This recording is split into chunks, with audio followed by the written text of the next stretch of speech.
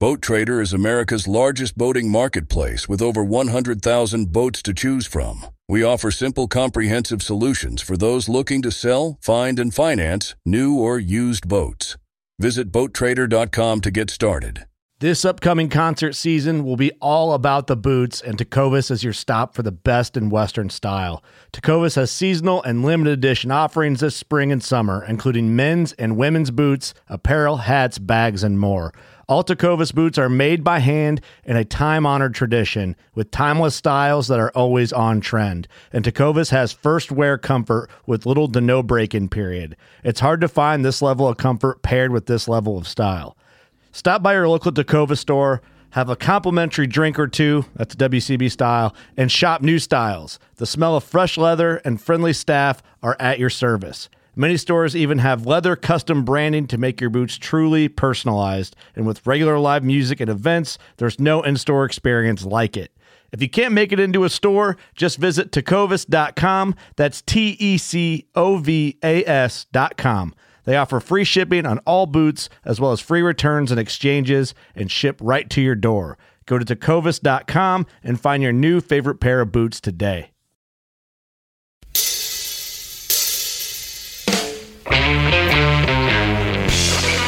Hello and welcome to the Truth from the Stand Deer Hunting Podcast. I'm your host, Clint Campbell, and you're listening to episode number 23. Today I'm joined by Greg Litzinger, also known as the Bow Hunting Fiend. We're talking public land hunting on the East Coast, buck beds, and much, much more, so stay tuned.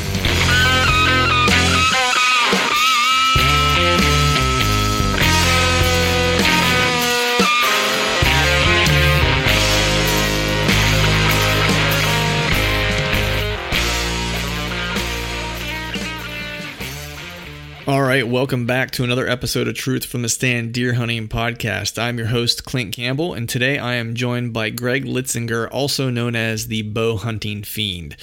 Greg hails from New Jersey. We have an East Coast hunter on our hands today, really kind of specializing or focusing on, high pressure public lands. If you think about New Jersey and just the, per capita population density, I guess, rather, it's pretty extreme. So any hunting that you would do in that area, you're obviously going to have a lot of challenges in terms of finding uncharted territory or places where folks can't go or haven't gone before, which really kind of puts you in a place to go into the most difficult areas and in the most undesirable areas. But as we all kind of know, a lot of times that's where the big mature deer are hanging out. And Greg has kind of made, what I'll call a living at this point off of going to those places. You'll learn pretty quickly with Greg that he's not a stranger to hard work, and the harder the grind, the more I think he likes it, because he knows there's oftentimes a reward at the end of that hard work. How I kind of ran across Greg, to be honest with you, was kind of just ran across him accidentally on Instagram. I saw a guy who was really kind of getting after it on public land in high pressured areas.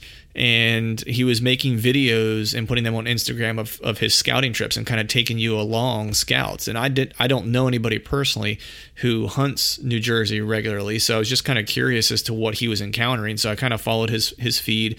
He's a great follow on Instagram, and then I come to find out also that he has some videos of some really nice mature deer that he's managed to take on New Jersey public land.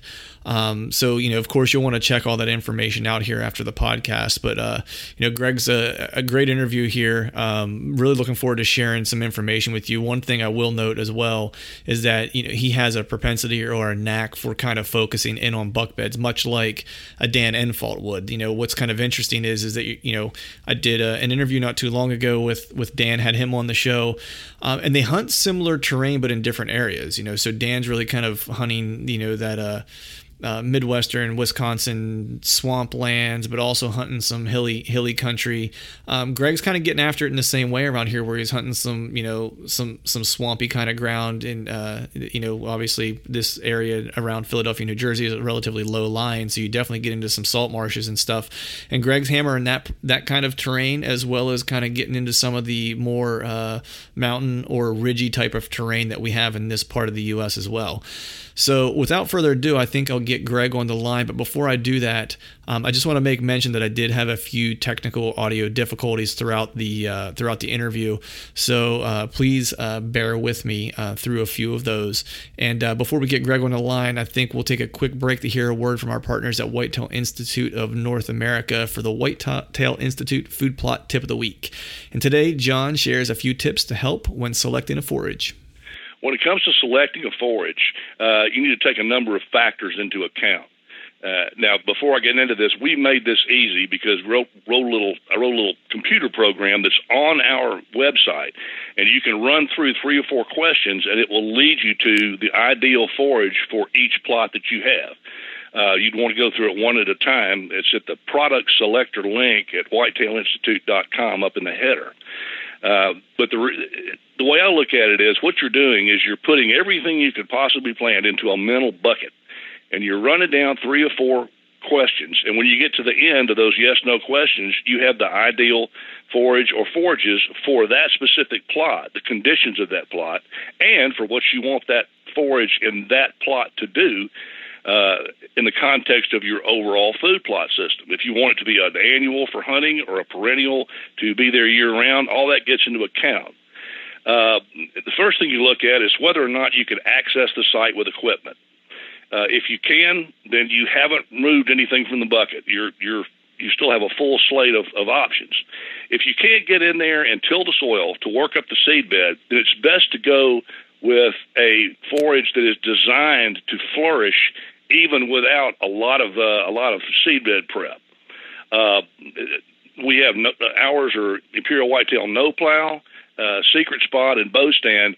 If the first question I ask folks is, can you till the soil? If they can't, I put them right to those products. If you can till the soil, then you go to the next question. Are you able to, and will you go in there and spray a food plot for grass and weed control in the spring and mow it?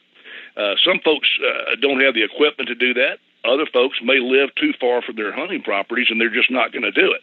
Well, if you're not going to do it, then the best thing is to stick with an annual, because that's something that you don't have to maintain.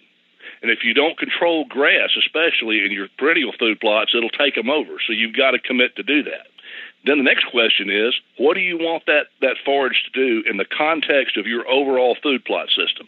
For instance, if you have a big plot that you maintain all the time as a perennial, and you have that in the center of your property, say, and you know where the bedding areas are, you could put stagger smaller annual plots for hunting season between the bedding area and the feeding area, the perennial plot, because the deer are going to head to the big perennial. If you don't hunt it, they'll start heading there in the evenings and heading back in the mornings, and you can hunt the hunting plots and do real well.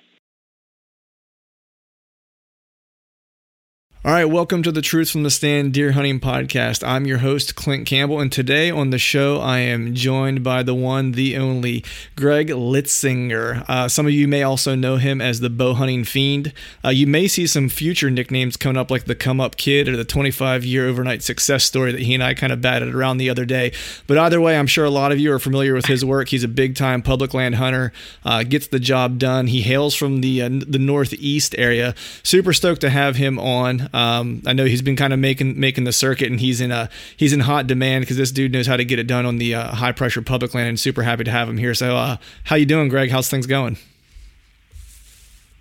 Man, that's a good intro. I feel a little overwhelmed. Well, I'll be sure to underwhelm you here shortly. Don't worry. Okay. All right. Good. A level playing field. That's right. So I know, man, I've been following you for a little while, and I'm sure there's some folks out there that are listening that know a little bit about your background and so forth. But if you wouldn't mind, for those who aren't as familiar with who you are and what you do, if you could just give us a little bit of background about yourself, how you started hunting, where you're from, what you do for a living, those sort of things. Yeah. Lifelong South Jersey resident. My dad was outdoorsman. Hunting, fishing, camping was pretty much in my blood at an early age. And we fished. I grew up on the water, so I fished quite a bit. And then as I got older, I took an interest to more outdoorsy hunting aspect of being outside. And once I was able enough, or I should say strong enough, to pull a bow back because I was a very tiny 14-year-old. Preach. So I struggled. Yeah, I struggled to get 35 pounds back at 14. Like, it was a chore just to get that illegal weight back, and I've pretty much been hooked ever since. Public land. I had a few pieces of private, but just always public for the most part. Nice. And just, thankful for my dad that we didn't have, the big high-end farms or anything. Like, we went out to where everybody else went out, and we, got it done. And just kind of addicted to that rush of the high-pressure areas, I guess. I've dabbled in privates here and there, but I always come back to public because it's unscripted. It's, high-risk, high-reward scenarios, which I thoroughly enjoy. And as I've gotten older, I've, still in South Jersey. I bounced around here and there, but I'm always, Jersey kid, I guess, at heart. I don't think I'll ever leave. I mean, I say that, but who knows? The right price, I guess I could leave. But by day, I'm a maintenance mechanic for UPS, 13 years. And I gravitated toward that line of work as maintenance, as I just like to figure things out. And I do believe that's why I'm good at, hunting and fishing, I think. I mean, that's what I tell myself anyway. I don't know if that's true or not, but I love when things don't work and I figure them out. So I do believe that gives me a leg up when it comes to fishing and hunting, because I can sit there and I can break it down and not get frustrated and think the problem through and, get results. Nice. Yeah, that's a critical component of it, man. I'm what you would call mechanically challenged. It was one of those things where no matter how hard I tried, it just didn't seem to be in the cards from me. I actually adopted a nickname at one point called Mr. Goodwrench. Just because, just because I was that bad with wrenches. It was, if I managed to fix something, it was a little bit of a miracle. But so how was speaking of hunting public land and getting after it in your home state there? How was your 2016 season? Did you have some luck? Oh, it was rough on the antler front. Good on, I killed 3 older mature does. So, but as far as inches of antler, it was a humbling, rough season. Quick story. Same tree. I had 2 instances for evening marsh hunt. One was early September, 3rd week in the season, maybe. I got out to this marsh island, the way out in the salt marsh. It's, I don't know, 2:30. I'm literally put my first, I used the lone wolf, stick stand. I put the first set of, first stick on. I climb up and I throw the strap around to put the hook on. I hang the stand, and there's a 130-inch caliber 8 or 9 pointer staring at me 10 yards away, and I was literally 15 minutes late getting to this area. And he blew the whole area out, and I just sat there. I think I might have cried actually. That was a rough one to take, because like some folks, like, I don't see many big deer. If I see a deer with, a mature deer, odds are I'm killing it. Right. And if I see, like I said, on my wall, if I see a deer one time, if I don't kill, I never see it again. All the places I've hunted, there's only one deer on my wall that I've seen twice. So if I don't get it done the first opportunity, well, I know her. Nice knowing you. Right. Arrivederci.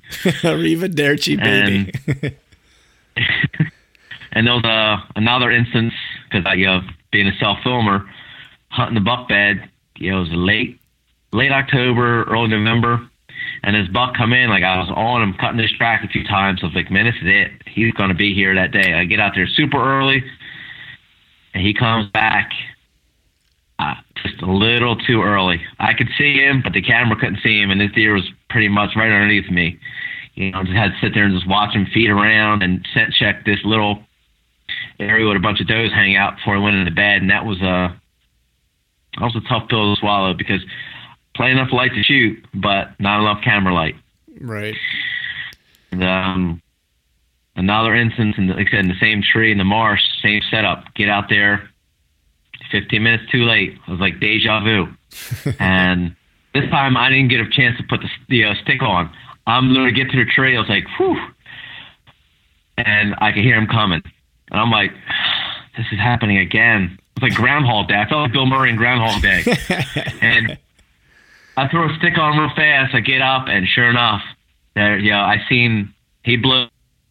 And I seen Bone running away. And, definitely a mature deer. I don't know exact, I didn't get a good look, but it was definitely, had some decent time length in, and that was pretty much it, buck-wise. Wow. Yeah. I mean, I can... A lot of opportunities there that just kind of just talking about it right now. I bet, man, it's opportunities that just kind of slip through your fingers. But I'll say this, man, it's a lot of folks that hunt public land would be hard pressed to see one decent deer in a year, and I mean that's the one thing that I have noticed about you. It's you have a knack for just kind of finding those right spots, and it comes through just by following you. It's like I know this. It comes through hard work, preparation, diligence, and just putting your time in and grinding. And I think that's what a lot of folks who follow you really appreciate about your approach. It's not given. It's 100% earned, and I think people really appreciate that. But you mentioned you're from South Jersey, and that's where you kind of spend a lot of your time. But are there some other states you hunt, or do you hunt predominantly the New Jersey area, or do you venture out to some other states? I hunted Kentucky for a few years back. Actually, before I bought my house, I did a lot of hunting. Before I became a homeowner, money was readily available for things. Yes. I hunted Lewis County quite a bit. Missed a beautiful 140 plus inch 10-pointer, which still haunts me to this day. Had that directly underneath me. It was so thick I couldn't get a shot, and by the time he exposed himself, he was like 40 yards, and that was long before I could shoot that distance comfortably. So I was like, what? I'm gonna take this shot. I practiced 40 yards in the yard, and I just shot. It's like slow motion. The arrow goes, and I'm watching my white fletching turn. I'm like, this is really gonna shoot right underneath of him. That was a tough one there. Really bitter pill to swallow, because he was literally, directly right underneath me, and I watched him for 10 minutes or so. That was a stinker there. But I went back there a few times, running some other bucks. But Kentucky it's a good state. A lot of good deer in that northeast corner. Nice. And I've hunted PA a few times, Delaware, New York, but pretty much just New Jersey. There's so much different terrain in New Jersey. I don't really need to go to another state to hunt.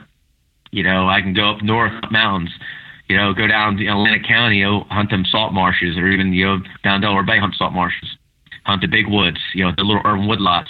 New Jersey is a pretty good state just for the diversity. So, if I'm not tagging out, like if I haven't punched my buck tag, by October 30th, odds are I'm not going to punch one. Because I'm a terrible rut hunter, that's for sure. Nice. So, I mean, I know, and the thing is that, just from following you, and I'd mentioned like how much time you put in, you might scout just from following your social feeds. You might scout more than absolutely anybody I've ever personally known, and maybe anyone I've ever seen. So how many properties typically in an off season, or just properties in general, do you scout during one off season? Do you have kind of like a ballpark number that you usually end up hitting? And two, this is kind of a two-part question, knowing that you're also a family guy, normal guy, full-time job with a little one at home and stuff. How do you manage to find time to spend that much time in the timber scouting? Yeah, I have my main properties I've always dabbled in, and I come and go on properties. I'll hunt a property hard for 2 or 3 years. If I'm not feeling it, I kind of move on somewhere else. But all in all, I probably have 12 different areas I hunt, have access to hunt. that's within about an hour drive. Like 45 minutes to an hour is like my max, unless I'm going up north or something. Like I'll drive an hour, to go hunt some big woods, just because I feel like hunting big woods, I guess. I don't know, but I try, like I said, I'll scout an area hard for, hunt it and scout it for 2 years, and I kind of get bored of it unless I'm really on something, like unless I've seen something where it's like the signs just calling me like, you have to hunt here, do not leave. Then, I'll stay out and grind it out. But with New Jersey, South Jersey, the pressure in areas also fluctuates. Like there's this thunder by me, it's, 4,000 or 5,000 acres. It gets hit hard by everybody. But certain areas get hit hard and then it just dies out. And if I know an area is going to be quiet, I'll go in there and put some time in, and then if pressure comes, I kind of back out and move on. Because if anybody's hunted long enough, a deer, they really don't really pressure too much. Right. They'll take pressure. They're born in pressure. They don't really know anything else but pressure, but there is pressure, and then there's like heavily pressure. There is like two forms of pressure because, we get hikers, bird hunters, rabbit hunters. So it fluctuates. If I a lot of human pressure, I back out and go somewhere else where I don't have to worry about, all right, is this guy blowing deer out? If this guy, walking through that bedding area, because a lot of times people walk through bedding areas that they don't even know they're bedding areas. Right. You're like, how come I'm not seeing any deer? Next thing you know, you see boot tracks all over the place, and these people are just marching right through a spot where a buck might be bedding, and you're like, oh.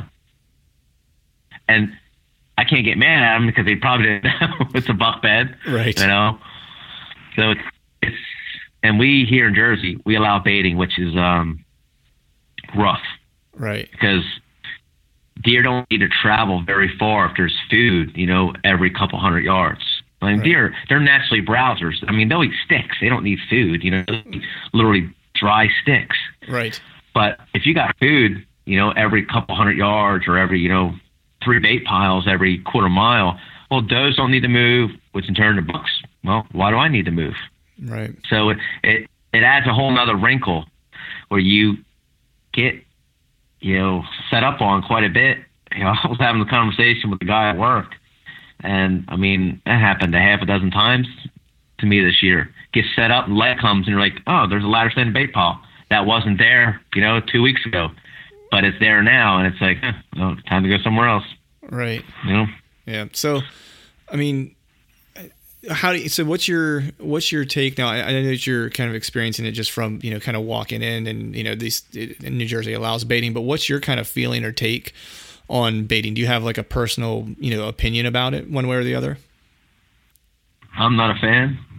It's a politically correct way of saying it. Right. But I do believe, I guess it serves a purpose if you have the facilities to do it, like public. It doesn't really serve a purpose, like for me personally, because from what I see, like there's button bucks. This is a button buck. It's a few months old. He will cut a track for the human or my track. First thing he does is look up in a tree. Now, mind you, this deer is a few months old. He smells any type of danger. He's looking up in a tree. Mm-hmm. Good Lord, that deer gets 4 or 5 is going to be untouchable. Yep. Like because I see it firsthand, and most people say it now with cameras. They're out there, every week, dumping bait, checking cameras. They're really stinking up that area. They got 1 stand or possibly 2 stands, and they're coming in a half hour before light, leaving, pretty much 15 minutes after light, and it can make a difficult situation even more difficult. Right. But like I said, some people they work a lot, so I can't really fault somebody for baiting. And I know some guys that kill some big deer over bait. Some hammers, but they do it, I guess, in a more efficient manner. But for me, I wasn't raised hunting over bait. I knew, like I said, God bless my father. He's at a young age. I knew how to age tracks. Deer sign. Deer droppings. Look for the subtle things that people don't really do now. Because people see buck sign now. First thought, put a camera. I'll come back in a week. Well, I don't have, for me, that goes against everything that I was kind of taught growing up. Like you don't really take the easy way out. You figure it out, with just your 6 inches between your ear, and you can become a better hunter in the long run, because there's consequences to trying to make it easy. Right. At some point in time, you got to pay the piper, because if you got private land, you bait, you lose your land. Now you got to go into, the real world or a different scenario where there's a lot more pressure people. You're not going to get the same results as you did when you had your 500 acres to yourself. If you're on a, 150 acre track with 5 guys, yeah, good luck with that one, dude. Right. I'll just go take my chance on I'll take my chance on the 2,000 acres of public. Right.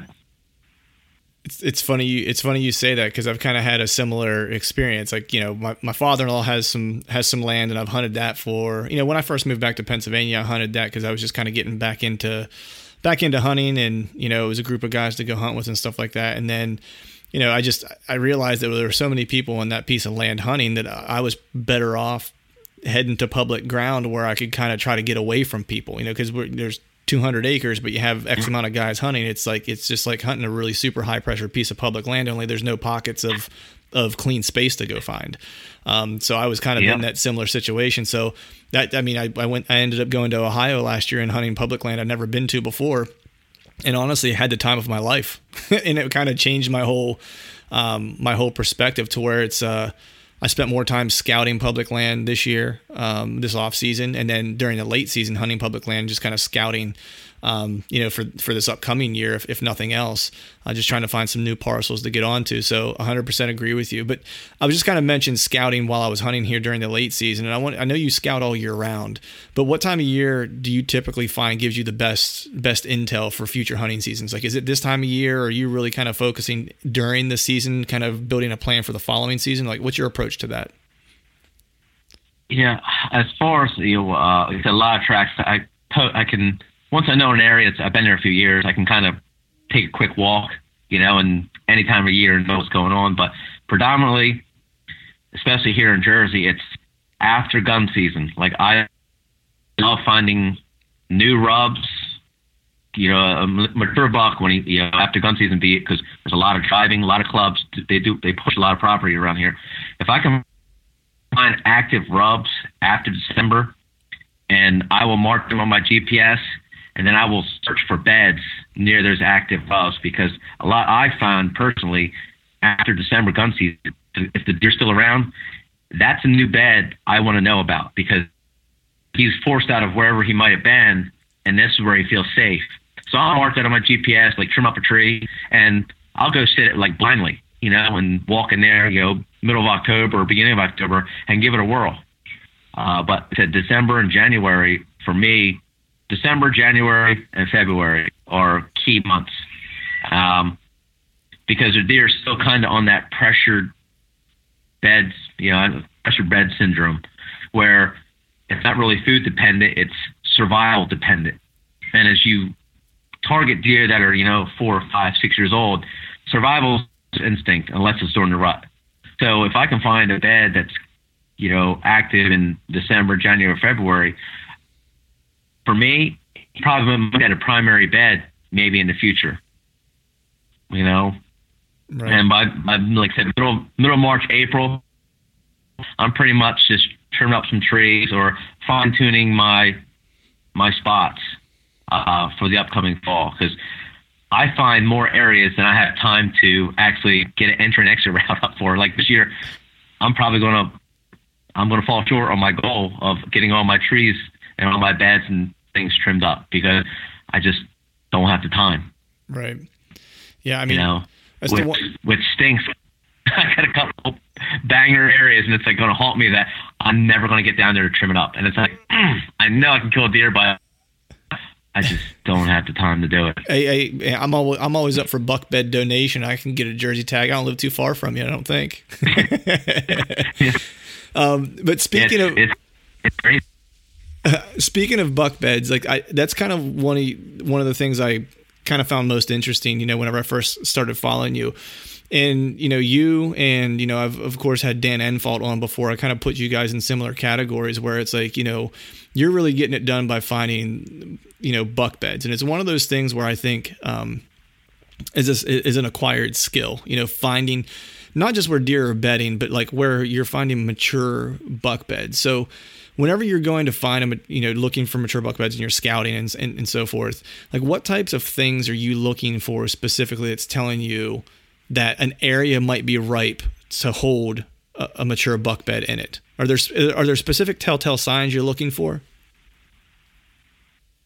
For me, it's either there's got to be at least one giant rub, like when I say giant, tall, like not necessarily the diameter tree, because I've seen some little bucks, rub trees, and if the tree's only got 18 inches of rub and it could be a giant oak, I don't get excited over that, because it could be, a year and a half old deer that's just, got a lot of testosterone, he's going to dig into it. I look for, if I'm finding rubs at least like chest high, I get excited because I'm like, all right, at least a deer that's super wide has come through this area, a few times. Mm-hmm. And if I can cut like a 4-finger trek, I'm all over that area. I will search that thing 8 hours till I find,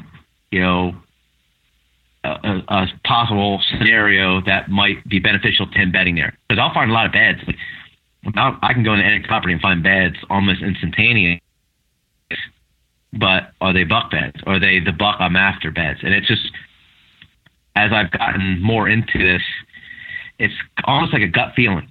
You can look at a bed and be like, yeah, it's just not it. It doesn't call to me like, yeah, this is it. You look for, the depression, the dirt, the hair. There's got to be big tracks, and big droppings also. If I can find big droppings outside of I get excited.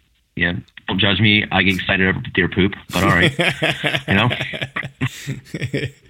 Because big deer, they predominantly have bigger tracks. They predominantly have, larger droppings.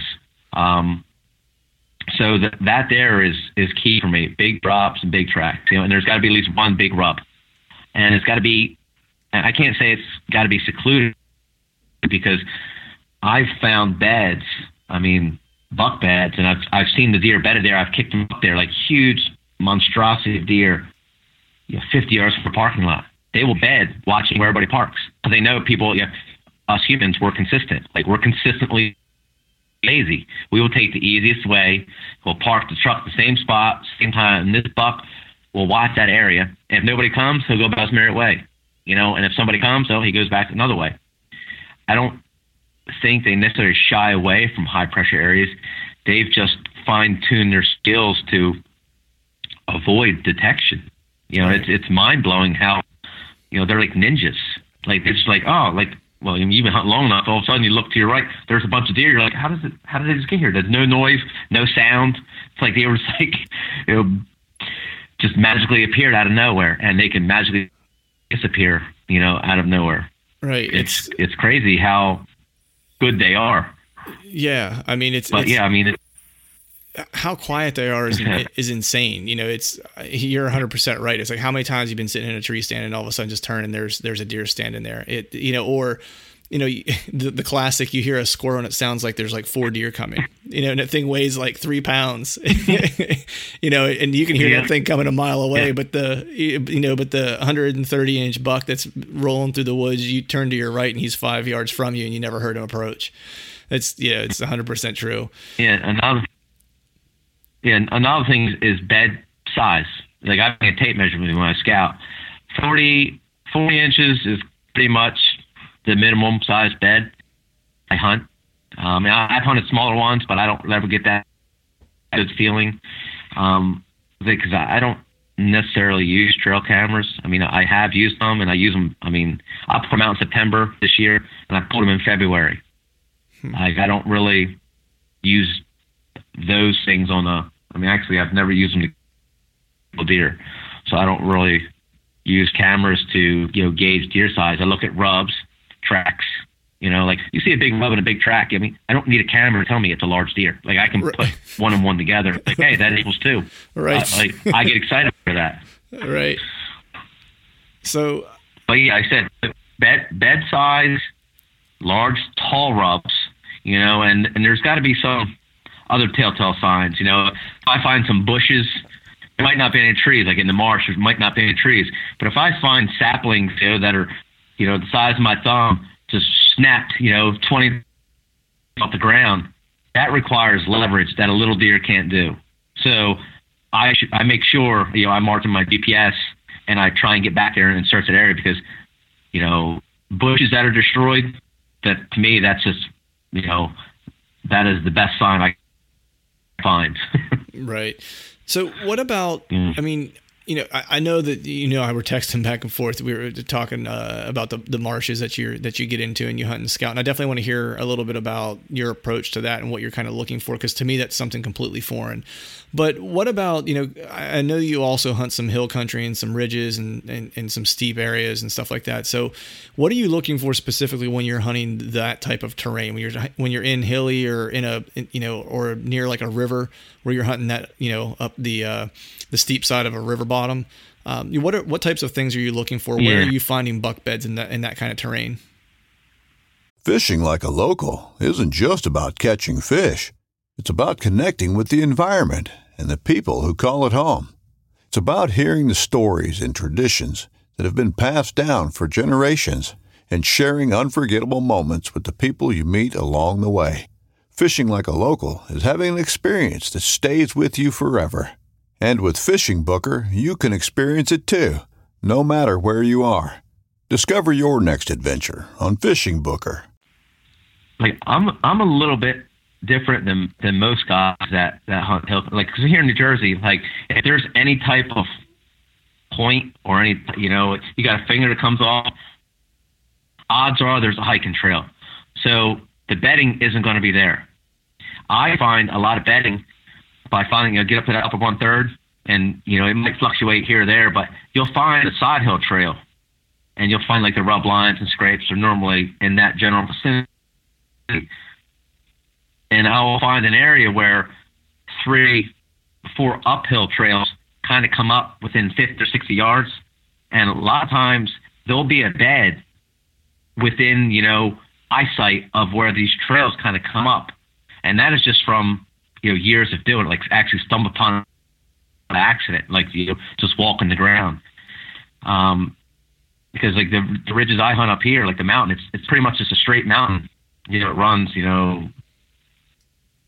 southeast to north or southwest, northeast. And there's a few little points, but not much terrain break. It's pretty much like straight up and kind of straight down. And there's not a lot of, terrain variations. But I find all these beds, in just weird places, where a lot of uphill trails kind of meet. And I think it's just where buck can look and see, what's coming up the trail, either, predators or females or humans or whatever it might be. I've scouted like land in PA, and it's more, typical points with no hiking trails. And there's, you find those beautiful mountain beds. It's just like perched up right next to a tree. It's down the dirt. It's got depression. He's got, the perfect drop and come up, from, beneath him. You got, one entry and one exit. Like it's beautiful, but a lot of spots in New Jersey, it's not so. It's you look at it and you're like, I can't believe they're doing it this way. And maybe it's from pressure or I don't know, but they bend a little bit differently than you would think that I found in other states like Kentucky. Right. And Pennsylvania is a lot different than New Jersey. Right. Yeah. I'm picking up what you're saying there. 'Cause I mean, Pennsylvania, you're right. It's like, if I'm looking for like a bedding area, right, for a buck, it's, I'm hiking an area, I did it whenever I was hiking a piece of public land out by my hometown. I looked on a topo map and was kind of tracking, what I was looking for. And I found a little bit of a terrain change, and a point. And so that's where I started, and I walked there, and sure enough, buck bed. You know what I mean? It was it was a telltale sign, and I thought I knew what I was going to find, and sure enough, I found it. It sounds like where you're at, you're dealing with, and this was kind of out in the middle of nowhere too, Pennsylvania, which is out in the absolutely, kind of super rural area. So there's no hiking. There's anything that's going on in those areas is hunting, if that. There's even places out there, public land, that I've found that isn't even getting touched by hunters for a lot of in a lot of instances at least. But so I know, you hunt a lot of, salt marshes and swamp kind of areas. And like I said before, this is something that's completely foreign to me. So I was really interested in hearing your perspective on how you approach this, because just being honest here, it's like, I need an absolute education when it comes to hunting swamps. I would love to hunt some swamps and marshes just because I've never done it before. But you kind of take me through your approach when you're hunting swamps and marshes, looking for those buck beds, and just how you kind of approach that hunt overall. Yeah, I would say because the salt marshes or any marsh for that matter, frag, it's easy to locate trails. You pull up on Google Earth, you find those remote pockets of timber, off the main island, and if you zoom in enough, you can actually see the deer trails. You see them real wide and some really faint, and just find those remote pockets that it's either difficult to get to, it requires a lot of if it requires knee boots, odds are other hunters are going to hunt it at some point in time. So I look for spots where high tide is going to come. I need hip waders or even possibly chest waders.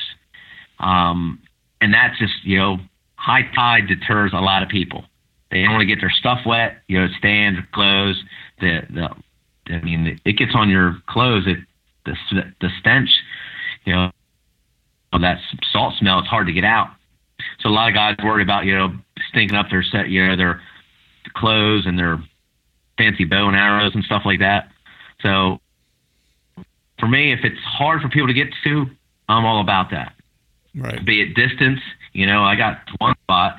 I got about probably a half-mile walk, through, knee-deep swamp, slushy salt marsh. And the early season, the bugs are so bad. You hate life, but the payoff is, I've seen some absolute giants. I've never been able to capitalize in the area, but I've seen some, absolute mega giants. And it's like, I just run out of daylight. And it's like, even early season, that buck he doesn't move until it's dark. Sooner or later, he's going to slip up and I'm going to be there. I'm like, hey, surprise, I'm here.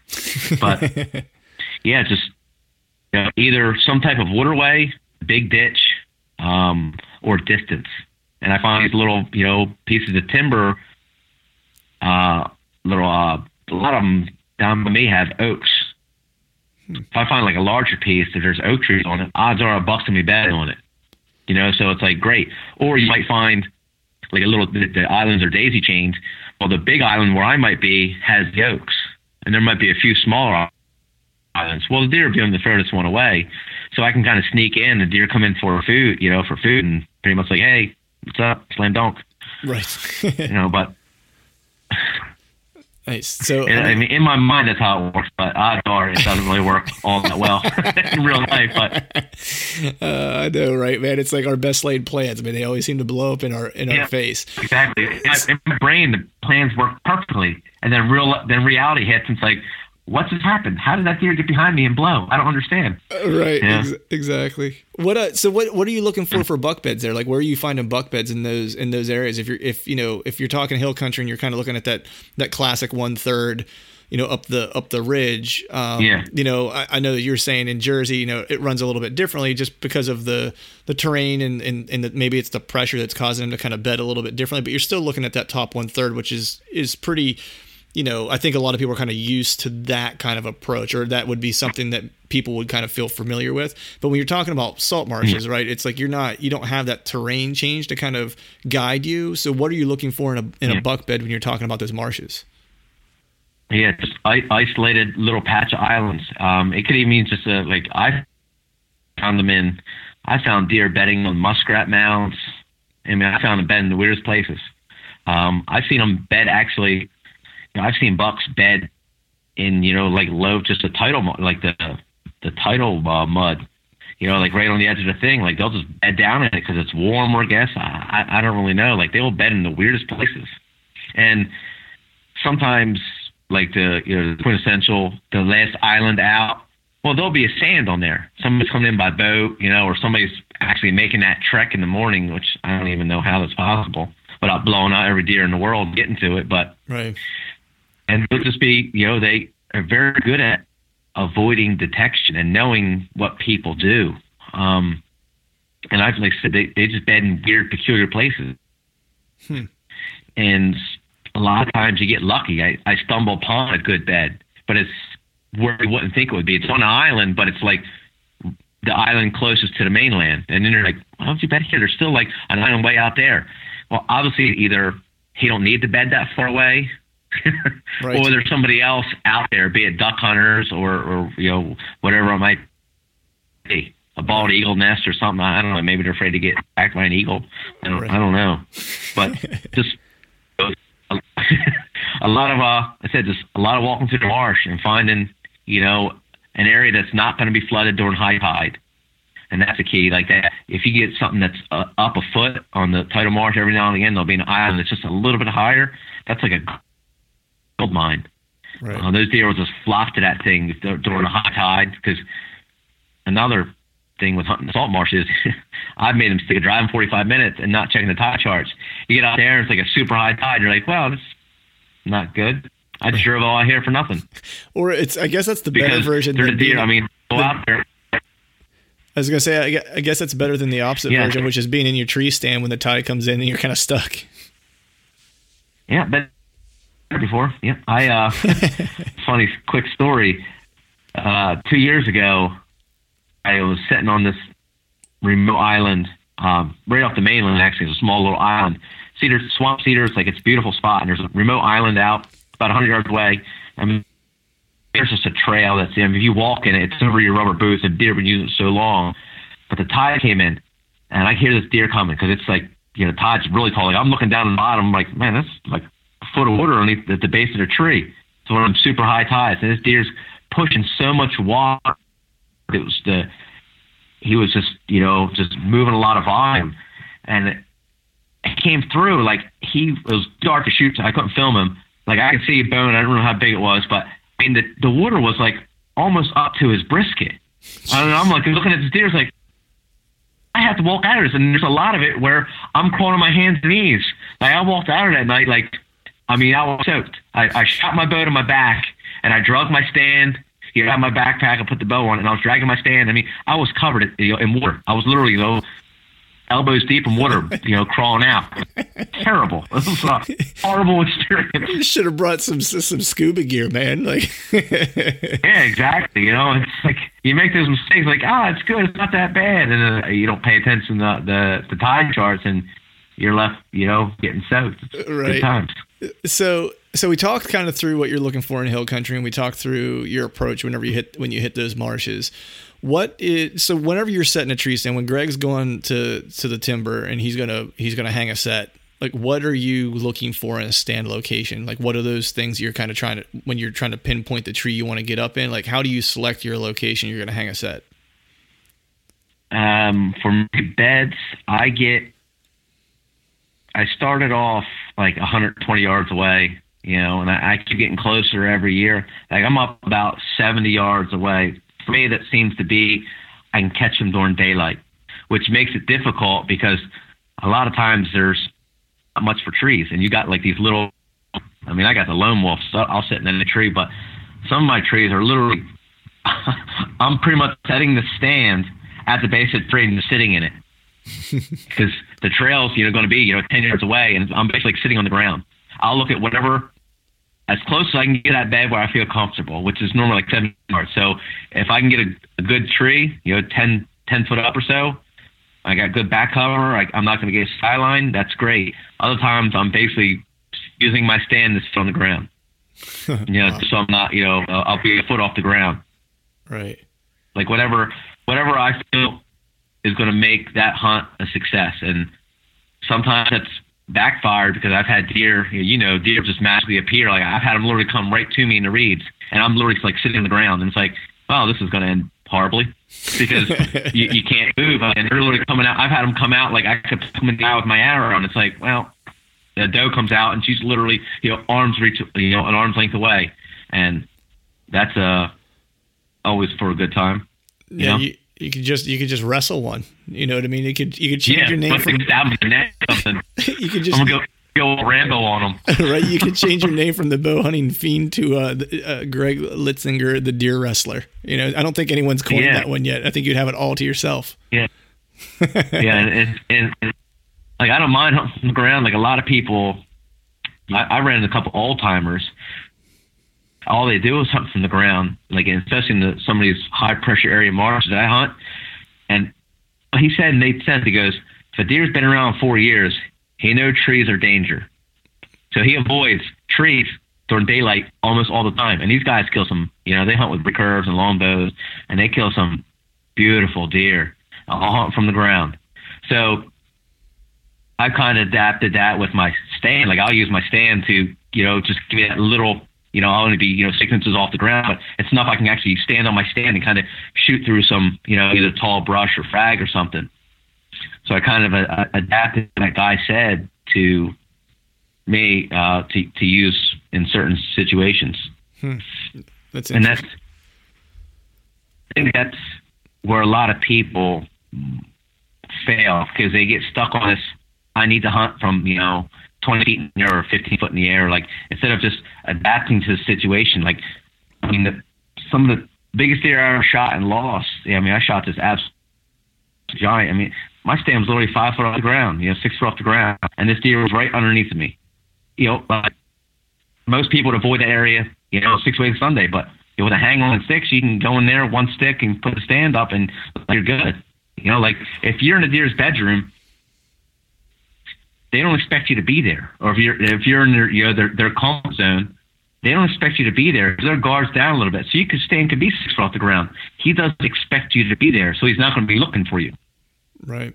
I mean, that's what I found anyway. I don't know if that's you know, works for anybody else, but I had literally, I mean, 6-year-old. I mean, I've killed a 6.5-year-old deer in public, 2 4.5s, a 3.5, and I've killed some of these deer that just, I mean, they're so close to me, they never expect me to be there. So their guard's down a little bit, and you can kind of get away with a horrible stand set up by industry standards.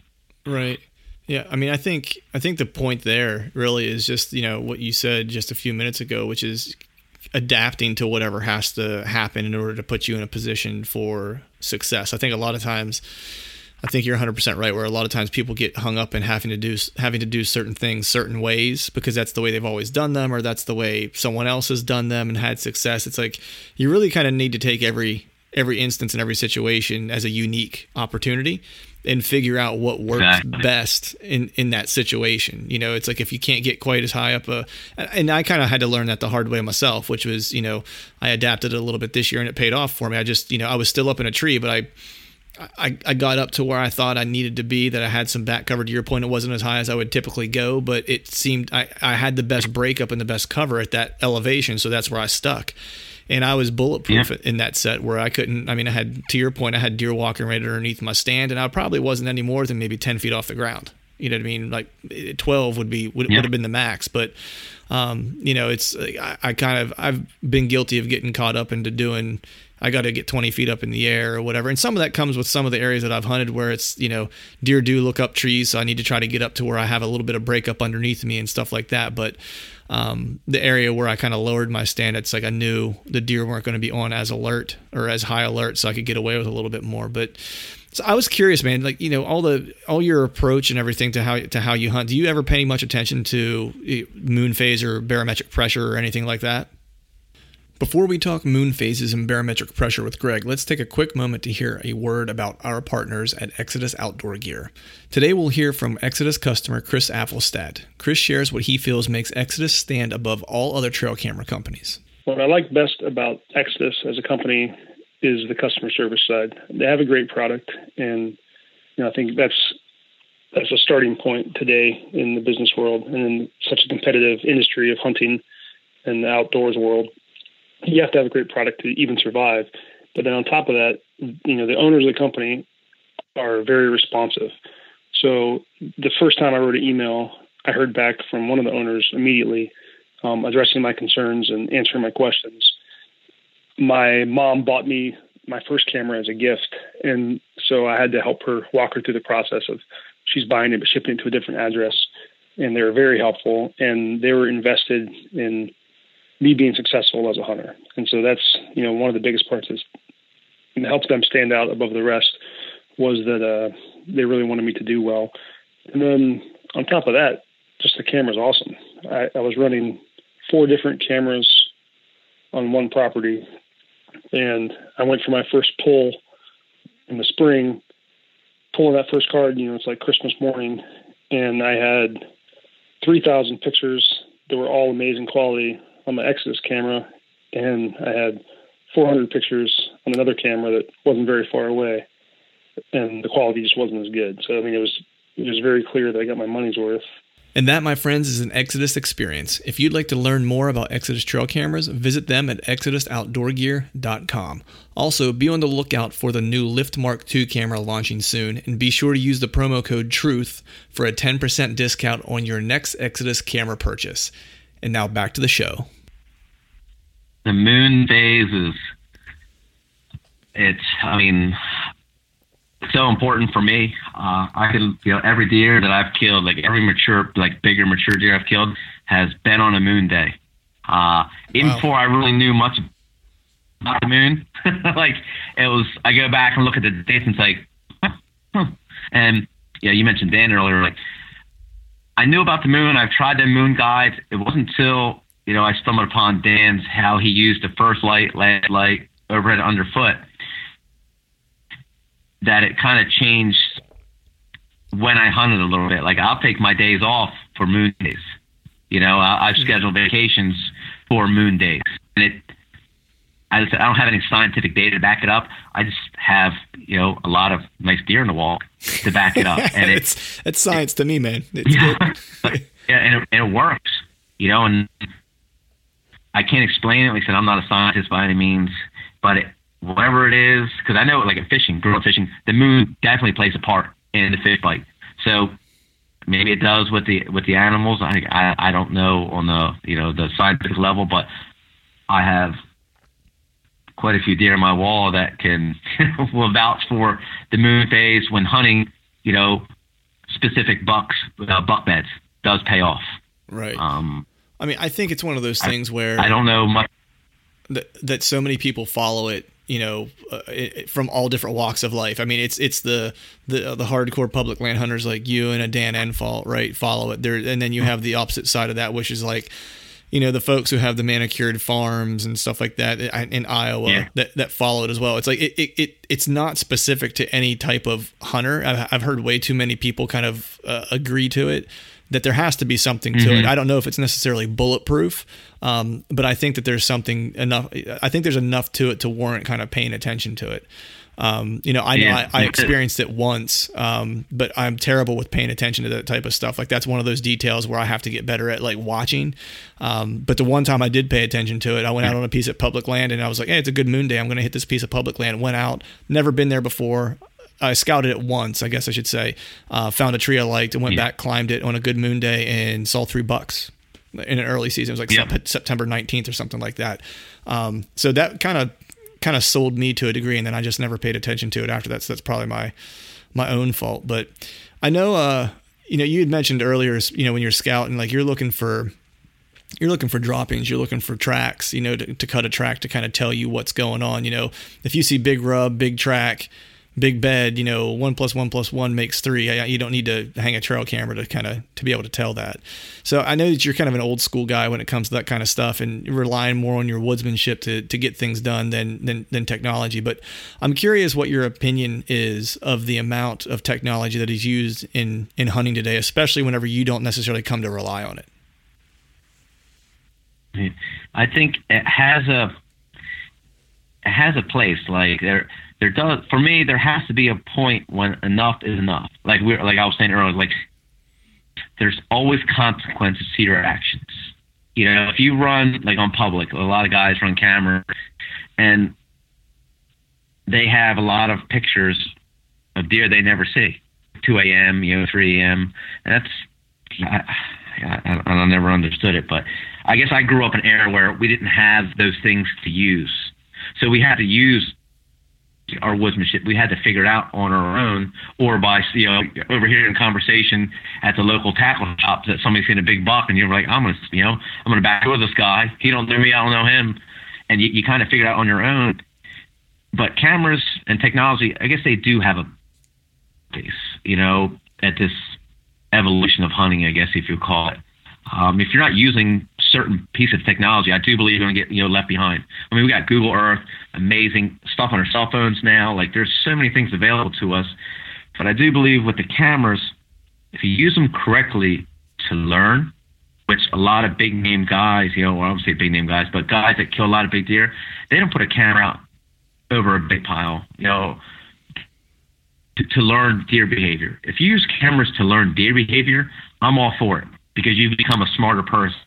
Like, I hung 3 cameras this year for the first time. Actually run cameras like all season long. I put 1 up on a rub line and 2 up over scrapes, primary scraping areas or scraping areas, and they pretty much sat there. I didn't really check them.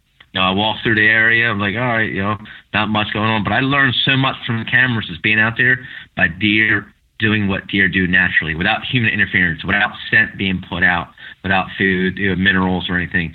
And it would take me years. Like, the things I learned this year from those little bit of cameras, I didn't learn in 25 years of hunting. So they do serve a purpose. If you can learn to use them in a way, you become smarter. I'm all for it. I'll run a few more cameras this year. Same thing. I'll put them in different areas on rub lines, outside of doe bedding areas, and to see what kind of knowledge I can get. We'll go through the pictures, because you can learn. Pictures tells us, what's that? Picture is worth 1,000 words or whatever. Right. Whatever that thing is. Right. And you can learn a lot. But I do believe people use them for the wrong. They don't use them correctly. They use them because they want to know what kind of timestamp a deer over a bait pile or over a dripper or a scent thing. If you take that food out and that scent that you're putting out, that deer's not going to be there. So you're not really learning. So you're really hurting yourself in the long run. Like you're that short-term gain for a long-term loss. Right. Yeah. Mentality.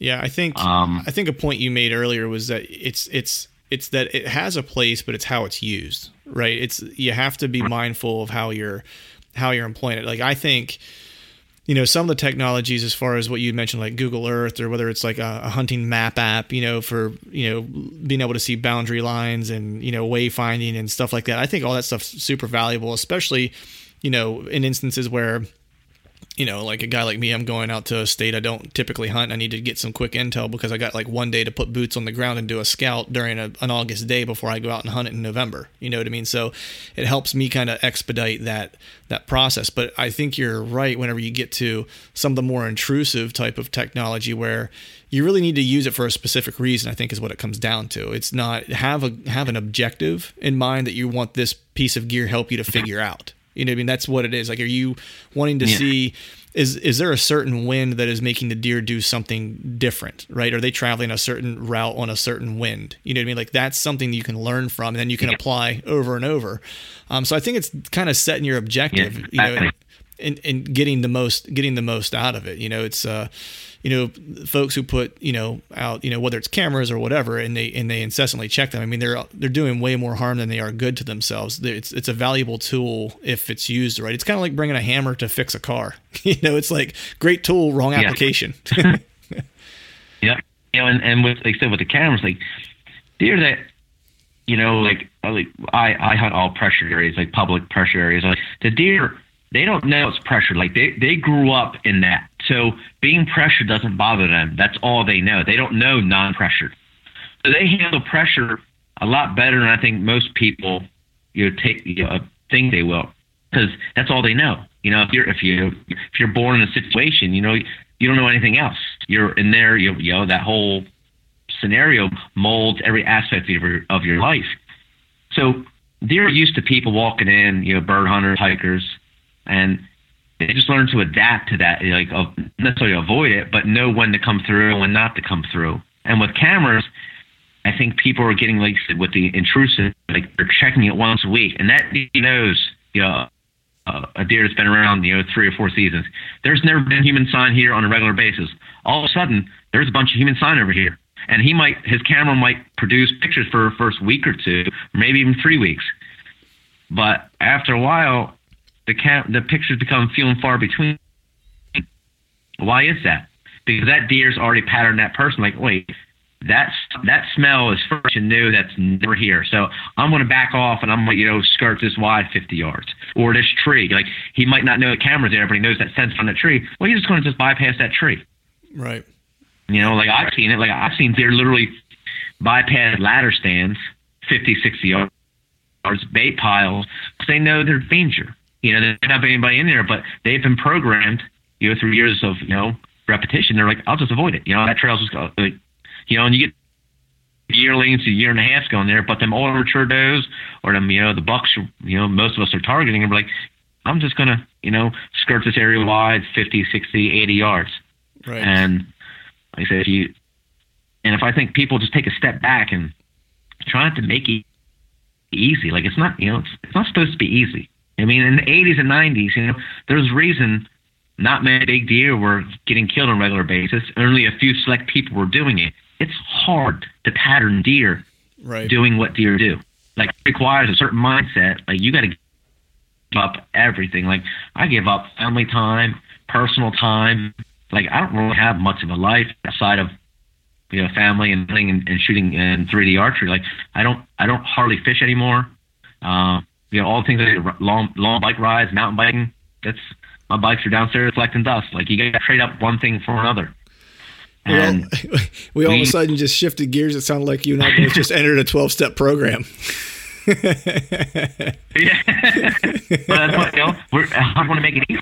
And it's not. And cameras, it gives that people a false sense of like, yeah, I'm doing something good, but are you really? Because a lot of guys run cameras and they're still not killing deer. They're running, all these, they ain't even got farm guys that aren't even hunting public. They run cameras and ladder stands on these farms they're leasing. They're still not killing like quality deer.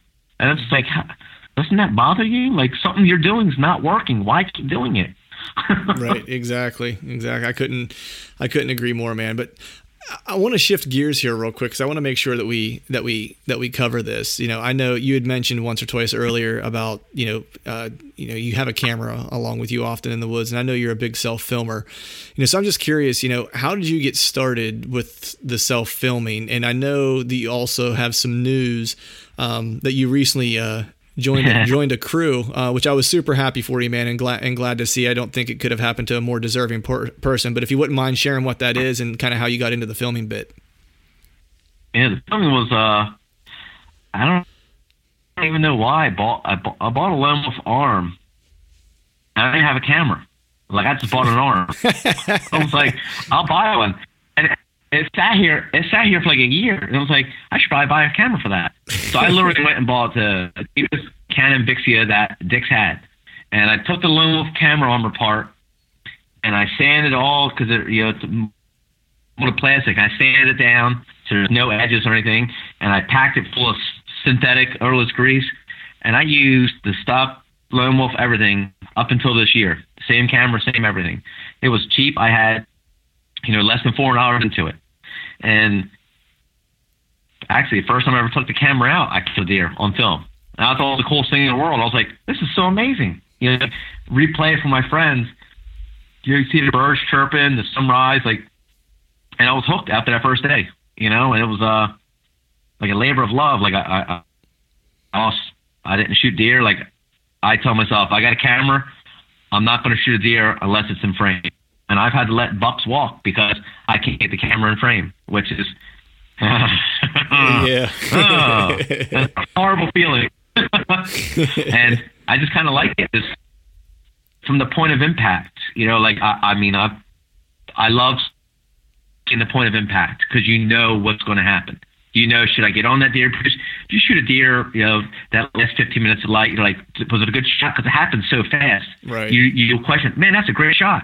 Get down there and your arrow's green, and you're like, I could have swore that was a great shot. And next thing you know, you're blowing the deer out. So Yep. Camera, for me, was a great, recovery tool.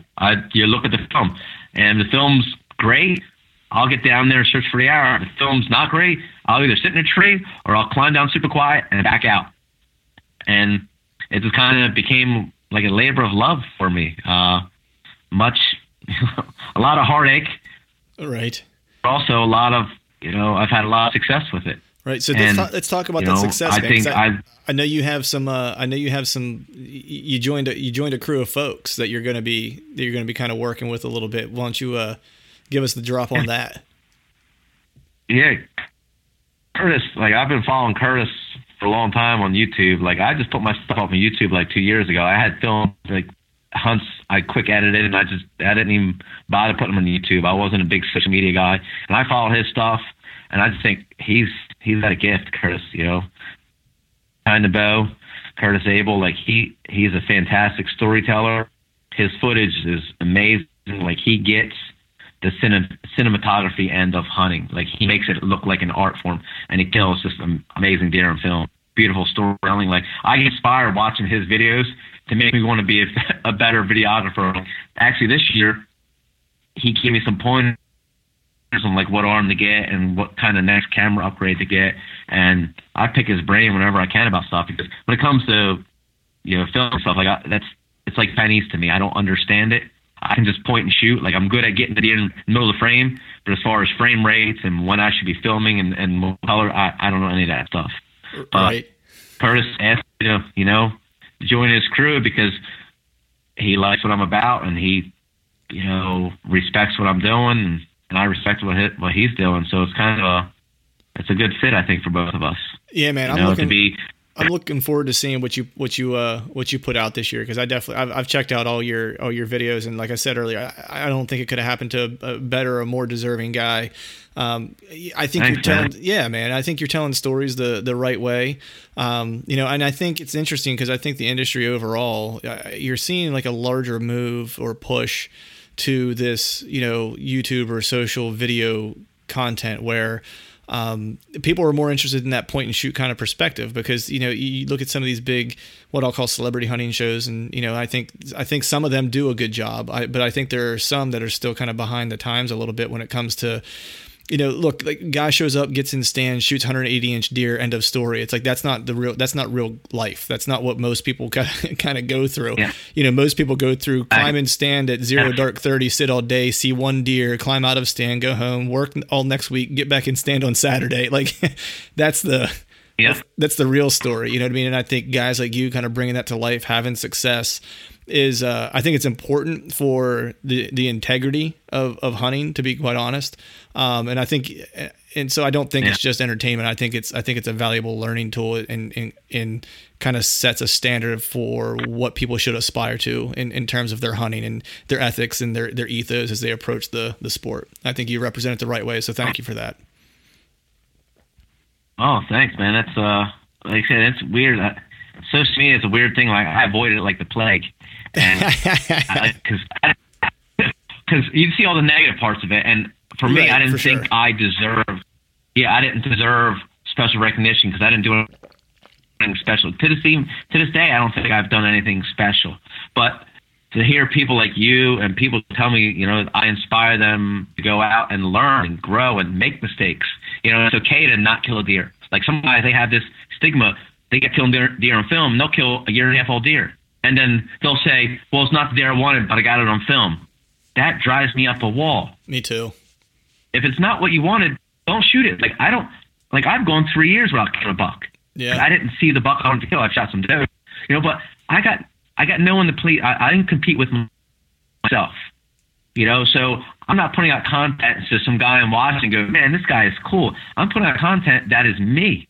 Like, whatever I post on social media, like, that is me. That is not. I'm not doing it so people think, oh wow, he's a pretty rad dude. I'm doing that because that is me to the core.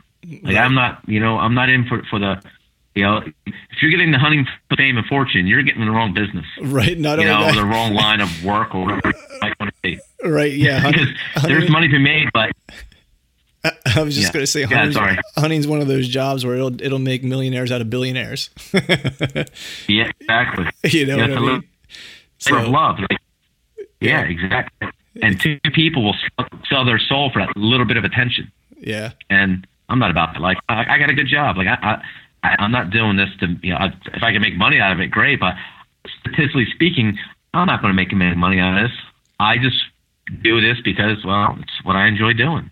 Right. Yeah. It's what I like. It's funny. I follow Randy Newberg. He's a big Western hunter. He's got a pretty good, he has a pretty good digital platform TV show that he has out now. That's great. It's a lot of elk hunting and, kind of big game hunting, more the Western type of bit. But, he said his TV show, his wife always tells him it's the best job he's ever paid for. And I was like, yeah, it's 100% true. I was like, it's just kind of a labor of love, man. You gotta be kind of crazy about it, and you gotta love it, and it rewards you in different ways. It doesn't have to come in forms of dollar signs. It's the time you spend in the timber, I think, is it makes you a rich man or woman in terms of your soul. If I have anything to say about it, at least that's kind of like what I think. Speaking of Western hunting, man, I wanted to make sure we touched on this. I think, if I'm not mistaken, we're both prepping for a Western hunt this year, right? Oh, yeah. Southwest Montana elk. Nice. So you're prepping. So what are you doing to get ready for? I did see a funny picture of you on Instagram where you might have packed your pack a little bit full for an outing the one day. So what are you doing to get ready for the terrain and the altitude? So I've spent years snowboarding out west. I spent a lot of time flying out west, so I'm used to a little bit of altitude. I've had altitude sickness. I've definitely pushed it pretty far up in Utah and some of those places. So I don't want to make that same mistake again. So I've been just hiking with weight, and the best advice I can give somebody is get a pack that fits you. I have a midget torso. I have a 16 and a half inch torso. And it's hard to find packs that fit a 16 and a half. I'll spend $800 on a pack. Right. I've had to make a mistake. I bought 3 packs before I found one that fits me. So thank goodness to that, because it makes carrying weight way easier. Nice. But yeah, just a lot of hiking. I entered that train to hunt challenge here in PA as kind of ramp up my training a little bit, make me a little bit more accountable for my training.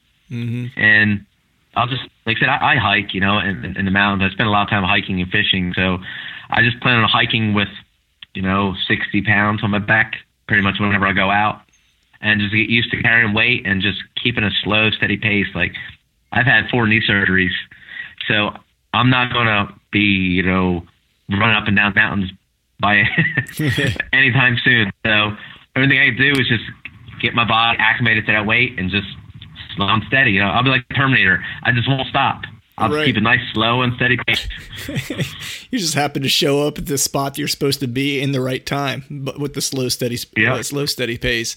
Yep. Yeah, man, I hear you. Exactly. It's funny you're doing the train to hunt thing, because I was thinking of doing that. I was planning to do it with my buddy that I'm going out west with, and you're kind of making me feel bad now, man, because we didn't sign up for it yet. I know that we can. I did start training it as though I was going to do it. It's like I'm doing all my training with a weighted vest, like a 20. Like I usually carry 20 pounds whenever I'll do like, I guess more like MMA style, like fight training type of stuff. And then I'll, of course, work cardio in there, which the MMA stuff is kind of a high intensity workout. So it's kind of cardio oriented too. Yeah.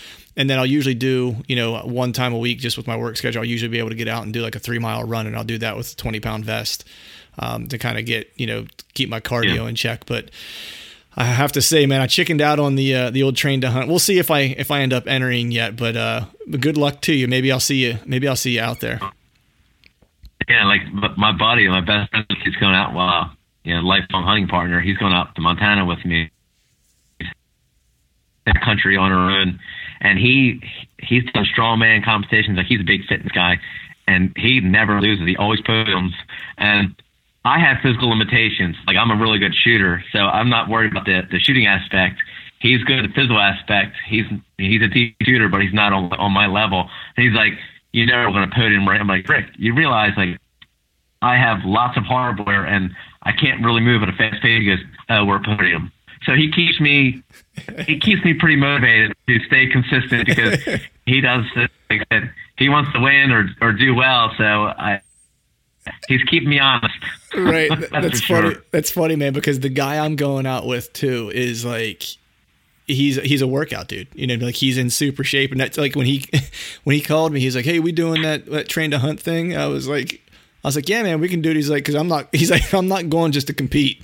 And I was like, great. I was like, I'm not sure what I got myself into. So what it sounds like to me is it sounds like you and I should swap partners, and you and I should be a group of the old guys just trying to finish. Exactly. We're called the Turtles. Right. We're slow and steady. That's right, man.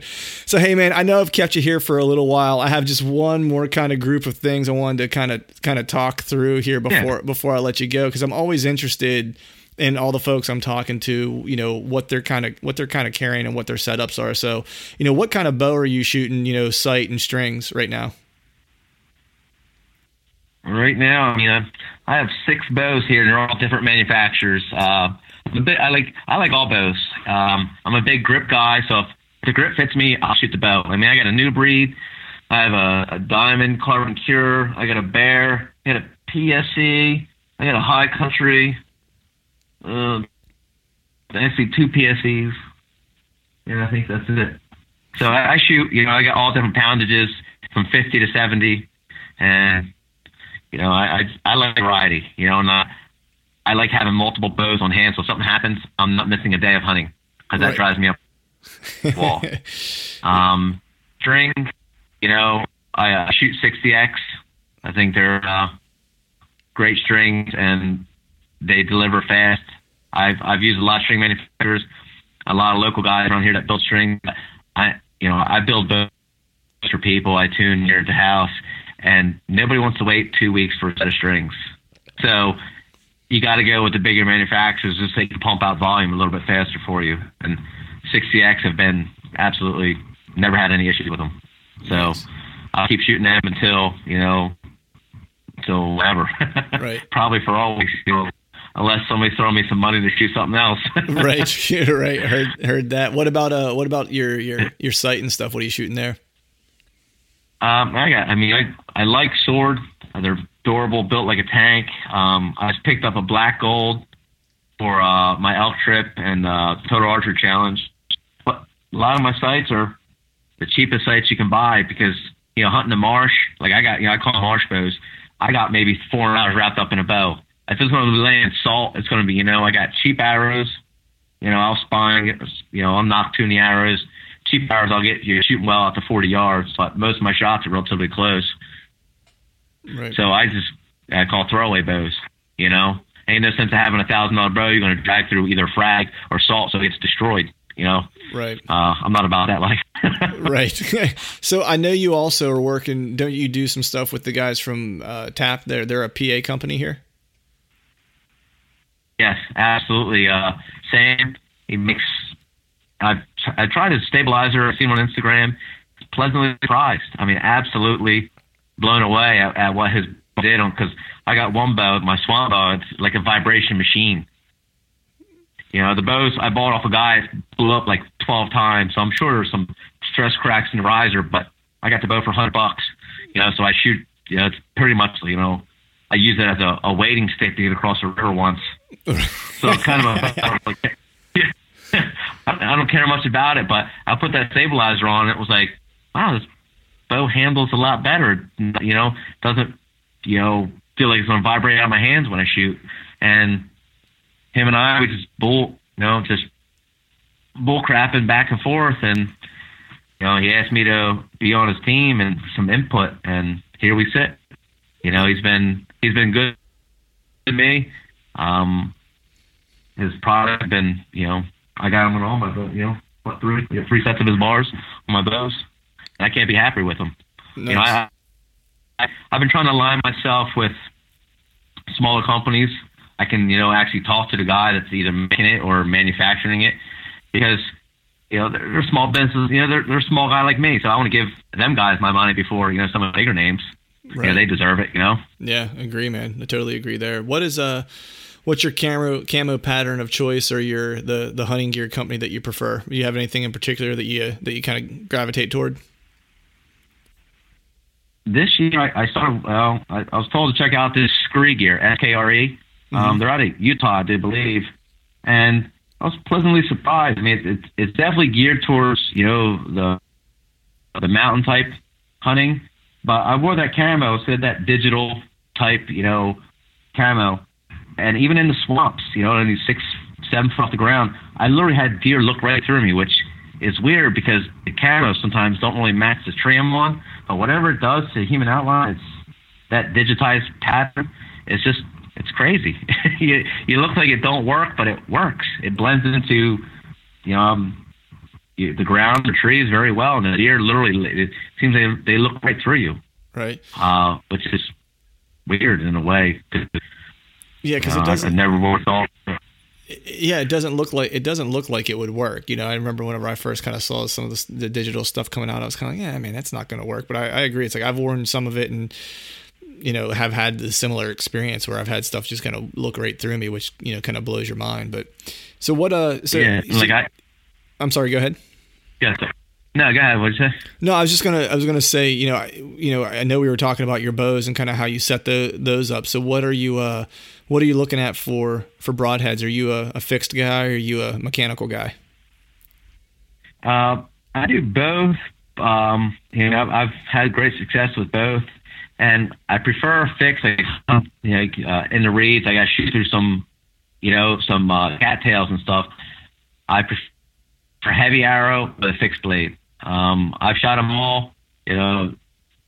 Tricks were always like my go-to head.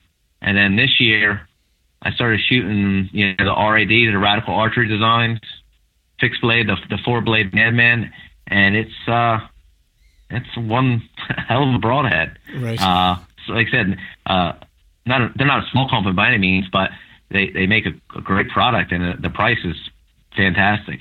That's nice. Which is always a plus, because if you a lot of times you're shooting through a deer, I'm not getting full penetration because or blows from they're so close to me, or I'm so hot or close to the ground, but the arrow is breaking off, or it's hitting rocks or something. The last thing I need to do is then a crap ton of money on arrows and broadheads every time I shoot a deer. Right. Yeah, I hear that, man. So I mean, I've kept you here now for a little longer than an hour, and I want to be sensitive to your time here. And but I do have one final. I do have one final question, man. It's I always like to kind of go on a hunt with the folks we have on here. So if you wouldn't mind, take us on a stroll down memory lane with you, and tell us about a memorable hunt. It can be one that you had a harvest, or it could be one that you had a near miss, whatever the case is, but just give us, the details along the way, the time of year you're hunting, what state you're hunting in, and every detail from the time you hop out of the car till you get back to the tailgate. All right. I had a couple written down on this one because there's so many good ones. Nice. I will talk about a perseverance hunt. It's, I call it the gap deer. It's my first buck. I think 2011 or 12, but my buddy Rick, I'm going to Montana with. In high school, we always dreamed going to the mountains and killing a buck. So, as life happens, we separated. I moved away. He got married. We kind of lost track of one another. And then I moved back to where, moved back home. We met up and we started hunting again. And we went up to the mountains and we hunting another Jenny Jump for a while. And then my dad told me I should hunt, the Water Gap, Sunfish Pond. So I bought a topo map and a compass, and away I went. And for 5 years, it was a big learning curve, because you go from a flatlander to, I'm hunting the mountains now. Right. And it was a very long, rough learning curve. Didn't know about, thermals, didn't know about any of that stuff, really. I knew about them, but I didn't experience them like, I did up there. And as time goes on, I end up killing a doe up there. That was always, I've done 3-hour drag out by myself, which was entertaining. Yeah. But I wanted to step my game up, and I wanted to shoot a buck. And so I started, finding those, really targeting buck up there, and learning my craft, honing my craft, I should say, fine-tuning it up there. And for 3 years, I hunted there, every fall, every winter, and I scouted there, maybe 6 days a year, 6 different sessions, because it's only 3 hours away. And for 3 years, I didn't see a deer. I didn't kick a deer up. I didn't see a deer, nothing. Wow. And that fall, I killed that. I was working 2 jobs at the time, and I called my buddy up and was like, let's go to the Gap on Saturday. He's like, really? I was like, just a day. He goes, we're going to drive 2 hours. I'm like, listen, I'm waking up at 1 o'clock. I'll be at your house at like 2. We're going to do it. So sure enough, I get off work at 10 o'clock at night, come home, sleep a couple hours, get to his house, around 2, and we're on the road. Get there at 4. I got a 2-hour hike, 2+ hour hike back. And I got to set him up. So I walk him to where he's going to go, because he didn't scout up there. So I get into a tree, tell him where to go. I got there's a bedding area, 100 yards away, whatever. They should be filtering through these scrub oaks. And I get him set up. And I look at my watch. I'm like, good Lord, it's going to be daybreak in like a half hour. So you've been hunting the mountains. You can't run up the mountains. I literally ran like a quarter mile in the mountains with my stand on camera, like the whole full gear. I ran like I was like 15 years old again. And I get to my tree. Yeah. And I get the climber set up, and I climb all the way up. I turn the camera on, and I get set up, and I just do a quick little interview with the camera. And I look down, and here comes this buck coming right at me. And it was like, what do I do now? I don't know what to do. I'm in panic mode. The video's on YouTube. It's a pretty good video. But I watched this deer for almost 40 minutes. And he's feeding in, he's feeding out, he's feeding in, he's feeding out. And I got the camera on him. It's all herky-jerky because I'm shaking so bad because the deer, 20 years I've been dreaming about this moment. 20 years. It is here. The time is here. He's in my wheelhouse, and I can't get a shot. And he's feeding in, and he's feeding out, and he's feeding in. And I'm like, dude, either come in or get out. I've had enough of this. I can't. My heart's, beating out of my chest. And he starts feeding away, and I'm like, this guy. And I get that gut-wrench feeling of like, so close. Right. And all of a sudden, I look up, and he's turning, and he's coming right back. And I'm like, oh, all right. I set the camera where I think he's going to be, and he gets out, and I stop him, and I pull back, and I can't get my release to go off. Like I shoot a spike release, like a hinge spike release for hunting, right. And there's no moving parts. The only way it goes off is I shoot back tension, and I freeze up. You can see it in the video where it's like a long ball. It's like, all right, what's he doing? And I finally get the release to go off. I end up like he drops down like a heart shoot the deer. He runs like 60 yards, backflips, and you can see it in the video. It's an amazing. From what people tell me, it's the best post reaction of a shot they've ever seen. Ever. Like it's unreal that sense of accomplishment. Like for 6 years, I busted my tail up there learning. Like I was never a mountain guy. Like I learned it the hard way. And for 3 years, I didn't see a deer. Like I didn't kick a deer up. I didn't see nothing. That's crazy, man. And persevered through all that. And like I said, it was just unreal. Like I'm getting choked up just talking about it. And so I give him like 20 minutes. I'm trying to text Rick. Like I can't even text my phone. I'm shaking so bad. And I finally like, I don't even text him. I'm just going to get down. I get down and I run to him, like 100 miles an hour. Like I'm 12 years old. And I can't even speak. I'm like, big. And we walk up to it, and Ricky's like, oh my God. And he's like, you did it. And you can see it all on film, but it was just such a surreal experience. Like my lifelong hunting, best friend, partner, we've hunted almost since the beginning. He was there when I killed my first deer. I was there when he killed his first deer. I was there when he killed his first biggest, and now he's there when I killed like my biggest deer to date. And it was just the greatest feeling in the world. And to drag that toad of a deer out took us 5.5 hours because we didn't have call. I don't think we had call check-in, but I was going to get him mounted. Neither of us, we've never called up a deer before. So we were like, we're dragging this deer out. Right. Talk about pain. And then Ricky's a big dude, he's doing the train hunt.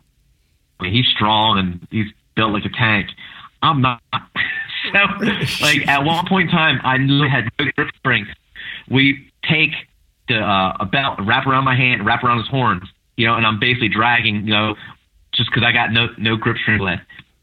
And on that, like on the Appalachian Trail, we had people from Iran, China, all these people stop and take pictures with me and my deer. So me and my deer are worldwide. Like, we got women in full head to burqas. You're just seeing their eyes. They're taking pictures with me and my deer, and they thought it was like the coolest thing. And nobody gave us any slack for being, hunters or stuff. Everyone was so gracious and grateful for what, because they asked me, if it died fast, and I showed them, where the entrance and exit was, and I had people, shake my hand, people hug me, some of the Chinese, the Oriental people. I mean, they were like bound to me. Like, I got so much respect for what I did and what I was doing, and it was like a surreal experience. Like, I'll probably never have that rush of emotions in my entire life when it comes to hunting. From the 20-year dream finally realized to dragging that deer out and getting respect from complete random strangers from other parts of the world. It was a lifetime hunt, never be experienced again. Man, that is, and that was probably go down. Dude, it's unbelievable. Yeah, man, that's and that's one of the best. I'm just still choked up thinking about it now, like all the good times.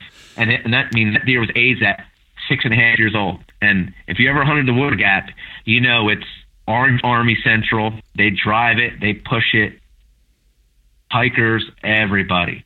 And to kill a deer that's that old and that type of terrain is a whole nother, that add a whole nother wrinkle to the mix. Like, I'll never top that deer. I can kill a 196 deer. It'll never top that deer at 6.5 and heavily pressured mountain buck. Right, man. That story is, that's one of the best hunting stories I've ever heard, man. And what is super cool about that is just like, is the perseverance, the work that went into it, doing it all the right way. And then on the drag out, you you were a great ambassador for the ambassador for hunters. You know what I mean? Like, that's the image. That's what we want people to see. You know what I mean? Is like, is that level of respect that we have for, for the animal and our craft, and it's like, and when you mentioned you were getting choked up, it's like, I know what you're saying, man. It's like, it's one of those things where I never had the experience, to that magnitude, but this year, whenever I hunted public land, it was a tougher hunt.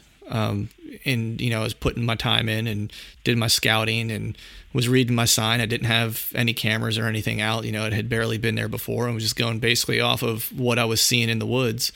Set myself up and took my biggest deer to date. You know what I mean? It was one of those things, and everything that could have went wrong on that trip went wrong. Like, the first day I went up in the woods, and it's the big woods, and I had my GPS, and I had some stuff marked from the summer, some trees I was thinking I wanted to get into, and I hiked in about 45 minutes, and that area is so thick, everything looks the same. You know what I mean? Like, it does. There's no like real, like, like, hey, go to this stump and turn right. Like, there's just a ton of stumps because it's an old it's an old strip mined area. So it's like there's just a bunch of down trees and a bunch of stumps and just briar and brush everywhere, and it's like a wall of brush.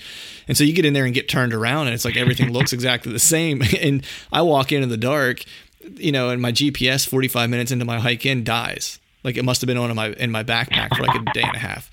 And so I'm standing there trying to figure out how to find the tree that I was supposed to go to. And then it went from that to like, I got to figure out how to try to get out of here. You know what I mean? I managed to find the tree that I was trying to find, but it took me a while. And then the next day I go to start hiking in, and my headlamp dies on my way in the morning. And so I'm crawling through brush on my stomach trying to find my tree in the dark, and like, it was just one disaster after. There was something else that I did. I don't remember what it was. Like, the third day, something else happened. It was just like every hunt, something went wrong. And then I got the biggest deer that I ever got and made like the best shot I might ever make in my life. And I was driving back with that deer, and it was just like, I don't know. Like, I saw like the most amazing rut activity during that trip, to where it was just like, I was just super thankful that the deer gave me an opportunity to just be part of their environment for those days. You know what I mean? That I got to witness that happen, just, their natural environment. Like, I was a participant, not just an observer those days. And it got to me, you know what I mean? And I think that's what and hunting should be like that, man. It should touch you, more deeply than just releasing an arrow and pounding beers with your buddies. It should touch you a little bit more deeply than that. Yes, it's got to be. Taking the life of an animal, it's not a game by any means. It's not a sport. Killing is not a sport. Like, it's not a game. And this day, like when people call hunting, it's a sport. It's not taking the life of an animal. It's not a sport. Right. It's not a game. But this is, life and death. Like, this is the struggle, since the dawn of time.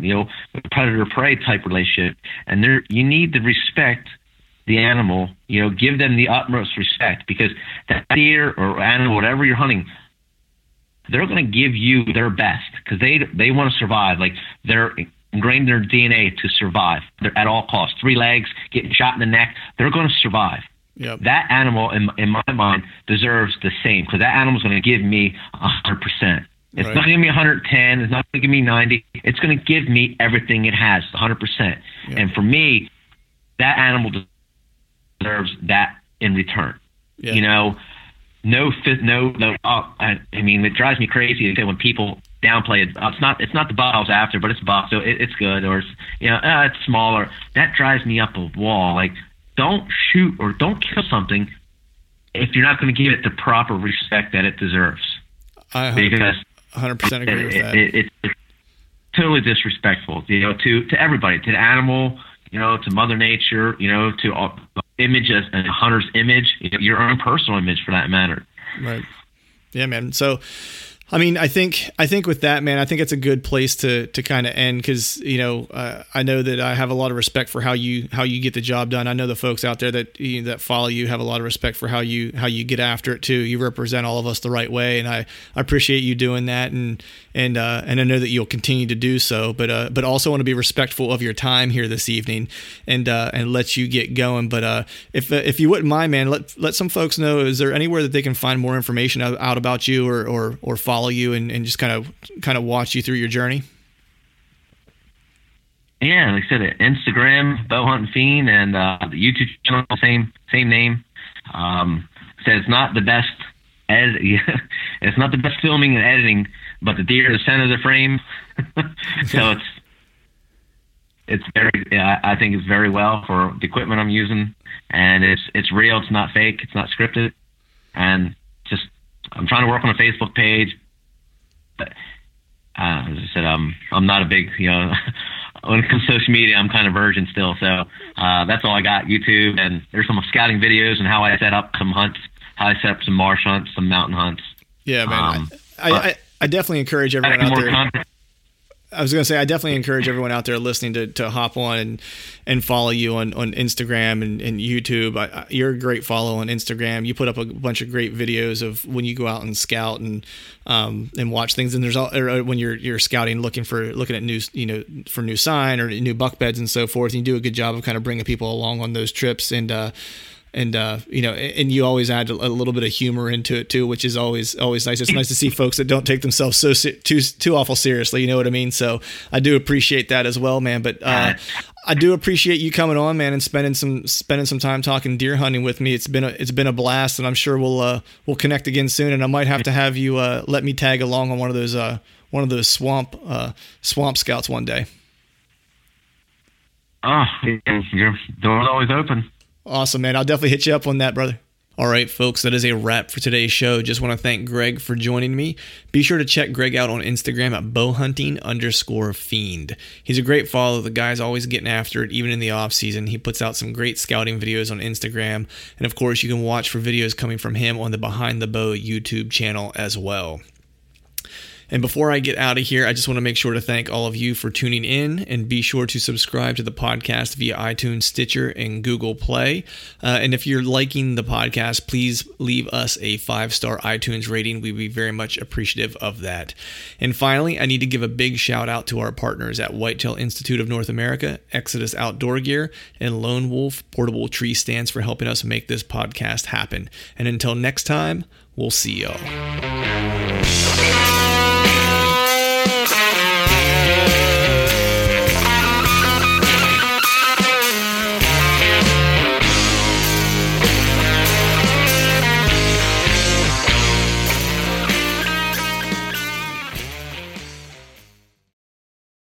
All right, gang, the new Truth merch is in stock at truthfromthestand.com and on YouTube below any of the Truth from the Stand videos. I've got some new hats, beanies, t-shirts, long sleeve t-shirts, and sweatshirts. There's even a new Do Hard Shit hat for those of us who like to embrace micro-dosing adversity. So head to truthfromthestand.com and check out the new gear and use the code TRUTH, T-R-U-T-H, and save yourself some cash on the new gear.